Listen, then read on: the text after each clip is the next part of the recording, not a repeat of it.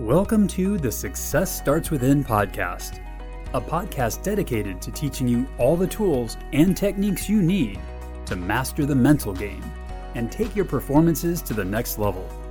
Here's your host, Eli Straw. In this video, I'm going to go over the 5 mental training tools that you need as an athlete to take your game to the next level. Hey there, I'm Eli Straw, mental performance coach and the founder of SuccessStartsWithin.com. Now, mental training tools are what we use to build certain mental skills. Now, when it comes to physical skills as an athlete, these are going to be dependent upon what sport you play. A swimmer is going to need different physical skills than a pitcher in baseball, for example. But with mental skills, these are going to be universal because what we're looking at is the specific mindset and the specific characteristics of the mindset that you need as an athlete to be able to compete at the highest level. And these mental training tools are what work to build mental skills. So the first mental training tool is performance objectives. Now, when it comes to what you're focusing on whenever you're competing, it's going to be very important that you keep this focus simple. You don't want to be thinking about too much. One of the main things that I hear in athletes that I work with is that they are overthinking.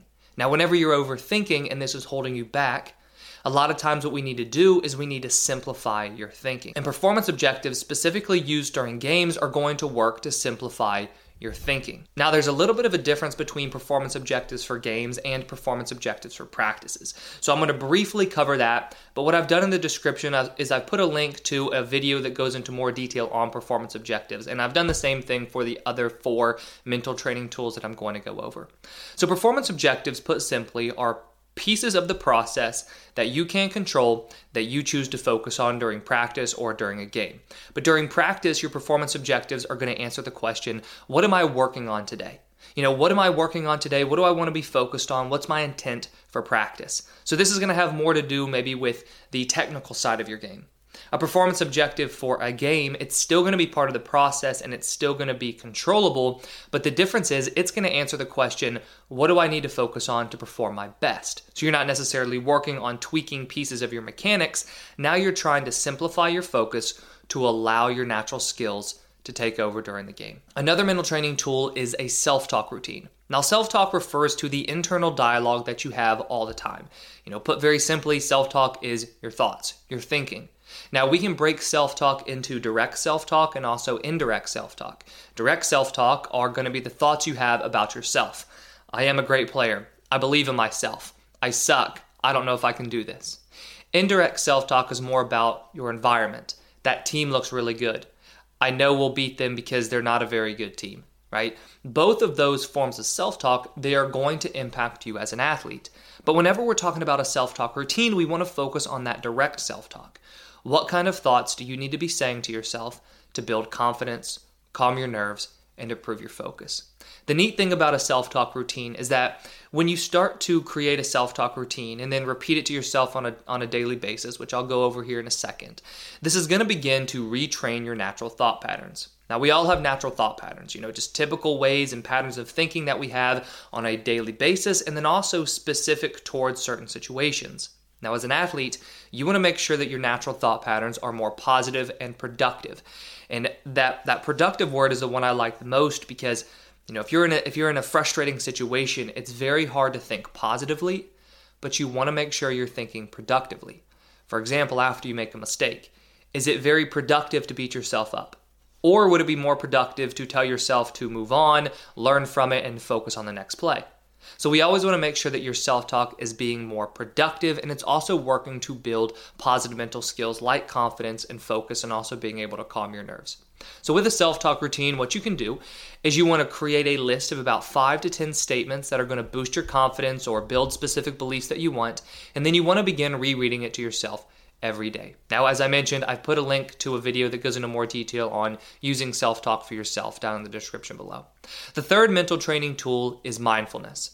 Mindfulness is going to be the act of keeping your entire awareness and focus in the present moment. Now, I want you to imagine that you're playing a game. And during the game, you can't seem to focus on what you're doing. Your mind just keeps drifting and thinking about the other team, thinking about the past mistake you made, thinking about that bad call the official made. Your mind is everywhere but focused on what you need to be focused on. Do you think you're going to perform your best at that moment? Probably not. But now I want you to think about another example. There is a very, very loud crowd. There's an official that keeps making bad calls. There's another team that's pretty good. But somehow you're able to only focus on what you need to be doing at that moment. How do you think your performance is going to be? It's probably going to be a lot better. That shows us the power of keeping your attention and your awareness on what you're doing. The truth is, no matter if you play an individual sport or a team sport, you can only control your job and your responsibility on the field or on the court. And the more attention that you can give to what you need to be doing at that moment, the better you're going to perform. And if you do play a team sport, the greater of an asset you are to your team, right? All you can focus on, though, is your responsibility and your job.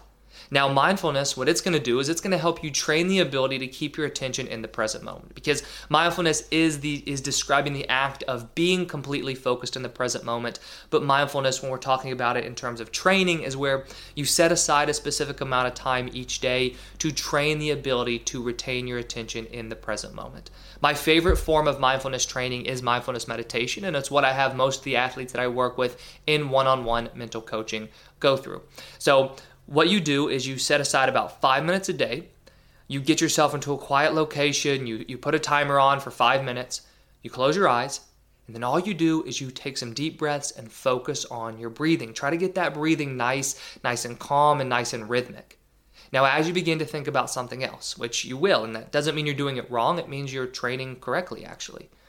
Whenever you start to think about something else, you just want to bring your attention back on to your breath and back into the present moment. The fourth mental training tool I want to go over is mental rehearsal. Mental rehearsal is going to come in the form of visualization, and it's also going to come in the form of a little bit of mental preparation going into the game in terms of maybe studying your opponent a little bit. Now, mental rehearsal just means you're going over your performance in your mind. Visualization is the easiest way to do mental rehearsal, because what you do with visualization is you sit down or lie down and you close your eyes and you imagine yourself performing. You can go through different scenarios within the game. If you're running a race or swimming a race, you can visualize the entire race. You can visualize at bats. You can visualize shots. But the point is, the more you rehearse in your mind your skills and your performance, the more trust and confidence you're going to have come game time. The other form of mental rehearsal is where you evaluate your opponent. Maybe you do a little bit of research. And the reason that I like to lump this into mental rehearsal is because when you're doing research for your opponent and you are watching some film or you're looking at stats and you're preparing and you're thinking about what your game plan is going to be, you are mentally rehearsing how you're going to perform when it comes to the game. What this is going to do is it's going to build your confidence, because the more prepared you are, the more belief you're going to have. But it's also going to help reduce some nerves and anxiety if you do feel a little anxious about the game. One of the best ways to start, remedying anxiety going into a game is being prepared. The more prepared you are, the less anxious you're going to feel. And so the more you can mentally rehearse, both with visualization and also with researching your opponent, watching film, whatever you can do, the better you're going to perform come game time. The last mental training tool that I want to go over is reframing. Now, reframing is a great thing because we can apply it to so many different areas within your game. But what I want to focus on first is reframing mistakes. When a mistake happens, you can't control the mistake. You can't go back in time and change the mistake. So all you're left with is the question of how are you going to respond to the mistake? Now, the most common and the easiest reaction is to be frustrated by the mistake and a lot of times then be distracted moving forward within the game. But what if you could reframe these mistakes?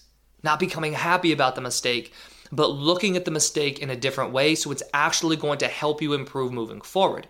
This is where we start to learn and evaluate and take something and pull something out of that negative situation, which was the mistake, and apply it to your game moving forward to help you actually grow and improve. Then another way that this reframing can help is if you are criticized or if you're yelled at.